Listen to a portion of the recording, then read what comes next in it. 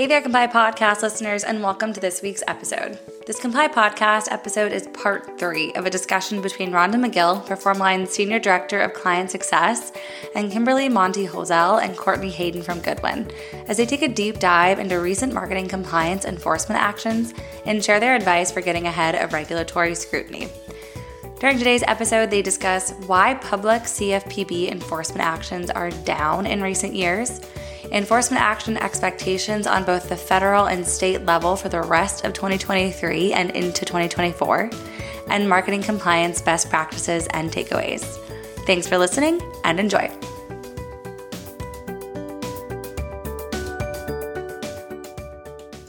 I'd like to jump into expectations for enforcement for the rest of the year and even moving into 2024. Just looking at the data, the number of enforcement actions taken by the CFPB has decreased in recent years, but consumer relief is up.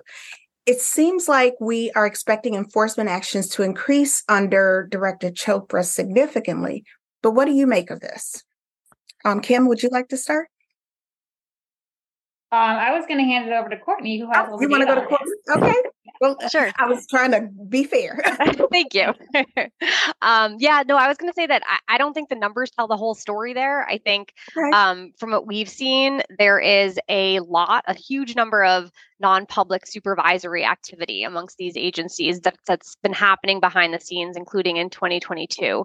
And it's that non-public supervisory activity that's going to yield more enforcement matters and more public investigations, enforcement matters that we all become aware of. So yes, while perhaps there might not be as many public matters, especially between 2021 and 2022 that we all expected, I think that, whether it's in 2023 or 2024, I think the non-public activity that we've seen in the past year and a half, 2 years is really going to kind of make its way to the public sphere. I can see that happening, and I'm glad that you're saying that, because there's this false sense of there's not a lot going on over there in the CFPB, when in reality it sounds like there really is. They are extremely busy, and we are extremely busy. Yes. Well, that's good to know. Kim, would you like to chime in on that? Yeah, just one thing to add, which is with that background and broad brush, there's more specific focuses that the CFPB has, both for enforcement, but also supervision. So one of the things that we're watching really closely is the CFPB has publicly stated that they have a priority to focus on fintech companies, and particularly on buy now, pay later, earned wage access, and similar companies, which is really interesting to us for a couple of reasons. On the one hand, it's kind of expected because some of these companies are huge now. They're bigger than many of the banks. They're large public companies. They have a really big portion of the market share. And as many of you may know, the CFPB does take market share into account when it determines its supervision priorities. They really do look for how to get the most bang out of their buck. So it's unsurprising to see some of these companies wind up on their radar. What troubles me greatly is the fact that a lot of these fintech companies will actually offer their products by using banks that the CFPB has no jurisdiction over for supervision and very minimal jurisdiction for enforcement. So, for example, if you're a fintech company that offers a credit card program or debit card program, most of those partnerships are offered by, well, not just the partnership, but the actual regulated product is offered by a small community bank under $10 billion. The reason for that is because banks under $10 billion are exempt from some of the interchange fee caps on debit cards, and they can generally be more profitable for these fintech companies to partner with smaller banks. However, the CFPB has no supervisory authority over banks under $10 billion in assets. And they have, I guess, sort of secondary enforcement authority, very little enforcement authority over these banks as well, because their primary regulator is maybe the FDIC or the OCC.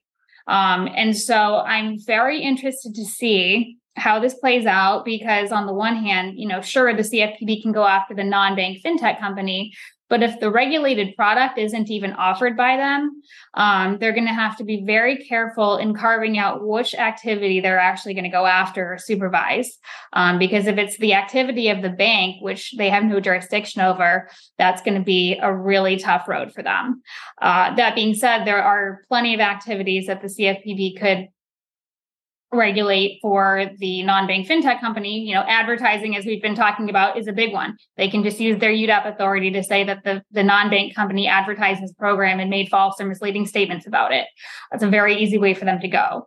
But I think it'll be interesting to see if anyone pushes back on this, because at the end of the day, the product is offered by someone that they have no jurisdiction over. Wow. That's very interesting. So outside of the CFPB, what else are you seeing? Maybe what about what's happening at the state level? Yeah, I'm happy to jump in there on that point too. So one thing that kind of tethering or tying the CFPB discussion to what's happening at the state level. So as you may know, the CFPB often is, I guess, it doesn't have as many tools in its tool belt necessarily as other regulators. And so it tries to, at times, expand the tools available to it. And with respect to the states, while state enforcement activity has actually been down over recent years, we expect that activity to start to increase because the CFPB had issued an interpretive rule that reinforced states' authority to actually enforce federal consumer financial protection laws in particular. So now state regulators are armed with enforcing the Consumer Financial Protection Act, for example, and its implementing regulations. And this interpretive ruling also permitted the states to bring and assert CFPA claims against entities that even the CFPB could not assert claims against, given its limited authority. And so, in part because of that, we do expect and we have seen there to be an uptick in state regulator activity. There's a lot of state regulator activity behind the scenes with confidential investigations going on. And we expect that to absolutely continue and eventually make its way to the public sphere as well. Wow. Very informative. Anything else we want to add before we move forward? Yeah, I think on the state level, we're seeing a lot of informal inquiries as well, which maybe turn into public enforcement. But sometimes these inquiries will land on my desk on the business law side and compliance side first before they turn into public enforcement. And we are seeing an uptick in that. And we're seeing an uptick in it from states that are not usually considered the usual suspects. The most common types of actions we see are either false advertising UDAP type claims, but also licensing. And I think what the states are trying to do here is they're seeing the development of technology into, crypto, fintech. And a lot of these products are set up by, lawyers like us who are really trying to carefully draw lines around the rules and figure out what is the product subject to and what is it not. And we're dealing with these old laws that maybe require licensing for one particular thing. A good example is these loan broker laws. And do they apply to somebody who markets a credit card program that's actually offered by a bank? If you build the app, you take the application, you help the consumers get the loan. There's enough there for some of these states to come after these fintech partnerships and say, well, the fintech partner should have been licensed as a loan broker, or maybe they're involved in servicing and collections. That's another way. And so what we're seeing is the states have enough information at this point about where the state of the industry is. We've been in this fintech and crypto world for quite a few years now, and I think they've finally grown wise to how these are set up. And they're thinking about ways that they can assert their jurisdiction to protect consumers in their state. And so we're seeing a lot of licensing inquiries, and we're seeing a lot of advertising inquiries, just from a general UDAP perspective. Absolutely.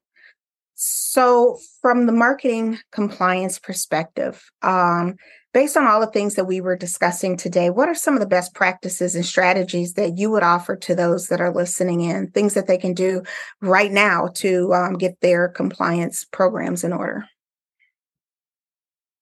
Yeah, happy to mention a couple and then kick it to you, Kim, if that works.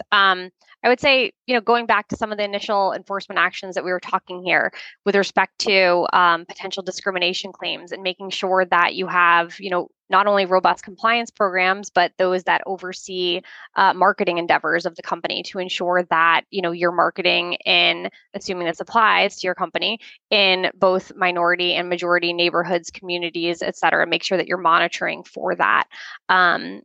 And then I think data monitoring is always helpful to do. Most compliance programs have some sort of data monitoring compliance aspect, but I would say being aware to the extent feasible of what peer companies are doing as well with respect to their advertising always helps too. It's never or it's not considered a best practice to say, well, just because, my peer is not doing something means I don't need to do something. That's not an argument that ever bodes well with regulators or courts. But, at least like knowing whether you're in the market average is helpful to assessing compliance risk in that area. Absolutely. I think from the beginning of all this, I was an examiner at the CFPB from the early days. And I remember on my first exam, I didn't know anything, but we zeroed in on the process by which the bank was conducting its marketing reviews. And we noticed holes in who was reviewing what. And maybe there was a circumstance where something was initially approved by someone in compliance, but then maybe it was changed and not run back through the process. The other thing too is understanding the scope of the items that need to be reviewed. We've seen companies get in some hot water with the regulators, not necessarily from the usual marketing or the website, which underwent perfect compliance review, but then someone wrote a blog post and made some statement that wasn't necessarily untrue, but it was written in a imprecise manner because it was a blog post. It was supposed to be informal, and that has generated attention from regulators. So I think it's really important to look at your process and make sure that there's a clear process for who approves what and when, and that there is an approval at the last step out the door, including for anything that comes back for any sort of edits, understanding the scope of your procedure. And then also, I think in the world of vendors and partners and these fintech partnerships, there's a lot of fighting around how to divide that responsibility between the bank and the fintech partner. So I think at the end of the day, whoever is actually offering the product under their charter or their license is the one that needs to be responsible for all of that. And what that means for their partner who might be directing the marketing activities is that they need to run things through the bank or through the licensed company that's offering it. And I know that is such, the bane of their existence sometimes, especially for some of these smaller, nimble startups who want to go a million miles a minute. But it's a really important process because something so small on their website could really generate a lot of problems. And so, again, going back to process and making sure we understand the scope of the materials, the scope of the people that have to come to who for approval, and just generally having that plan in place. Absolutely. Go ahead. I was just going to chime in too, but go for it. I didn't mean to interrupt. Go ahead. No. I was just, one of the things that kind of sits with me just from the past I had in the marketing compliance space was the importance of the ongoing monitoring and just being on top of, it's not just approved and done, that there has to be a process in place for that ongoing monitoring, because you don't know what could change up on a website. You don't know what could change up on social or anywhere. So just being vigilant about, staying on top of the ongoing monitoring and documenting any changes. And maintenance. So if there's ever an unfair advertising claim of sorts, then, and if it makes it to, the court system, there's a lawsuit, regulators absolutely will demand the data or documents supporting advertising statements, including those made on your own website or your vendors' websites. And so making sure that you have data or documents supporting current statements that are on websites, ensuring and monitoring your vendors or any sort of third-party affiliates, website statements, marketing brochures that perhaps advertise your company as well, to ensure that those statements are accurate. That's something that needs to be done as well. Totally agree. Totally agree.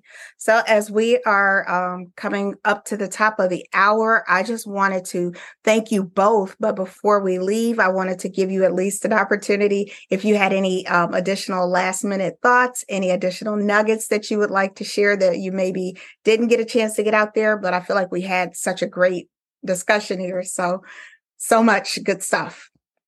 But I definitely would like for you to feel free to have a closing thoughts. First of all, thank you for having us. Really appreciate the opportunity to engage in this discussion. I think our main takeaway is, ensuring that there's a robust compliance system, and completely understand also that with respect to startup companies, as Kim mentioned, kind of move a mile a minute, but having a designated employee who's at least starting to monitor that stuff is really helpful, especially in the new company space. Appreciate that. Yeah, absolutely. And then just to move back to the monitoring piece, I think, making sure that there's monitoring, not just on, the website and marketing, but monitoring that the procedures and processes that you have in place are being followed. Because as Courtney said, the regulators will come back for proof of compliance. And even if you follow the law, there's a concept of a policy violation where if you're not following your policies, even if your policy went above and beyond, that is an important thing that regulators look at as well. So overall, having a process that makes sense and is realistic for your organization is really important. Totally agree. And thank you so much for those closing thoughts. Thanks for listening to this episode of the Comply Podcast. If you want to read more about the enforcement actions from the first half of 2023 and the marketing compliance insights from them, I'll drop 2 resources for you on these exact topics in today's show notes. And if you think it might be time to invest in a marketing compliance software that will help automate discovery of non-compliant messaging from your brand, but you aren't exactly sure if the timing is right, I'll drop another piece for you titled 5 Signs It's Time to Invest in a Marketing Compliance Software in the show notes as well. As always, for the latest content on all things marketing compliance, you can head to content.performline.com. And for the most up-to-date pieces of industry news, events, and content, be sure to follow Performline on LinkedIn. Thanks again for listening, and we'll see you next time.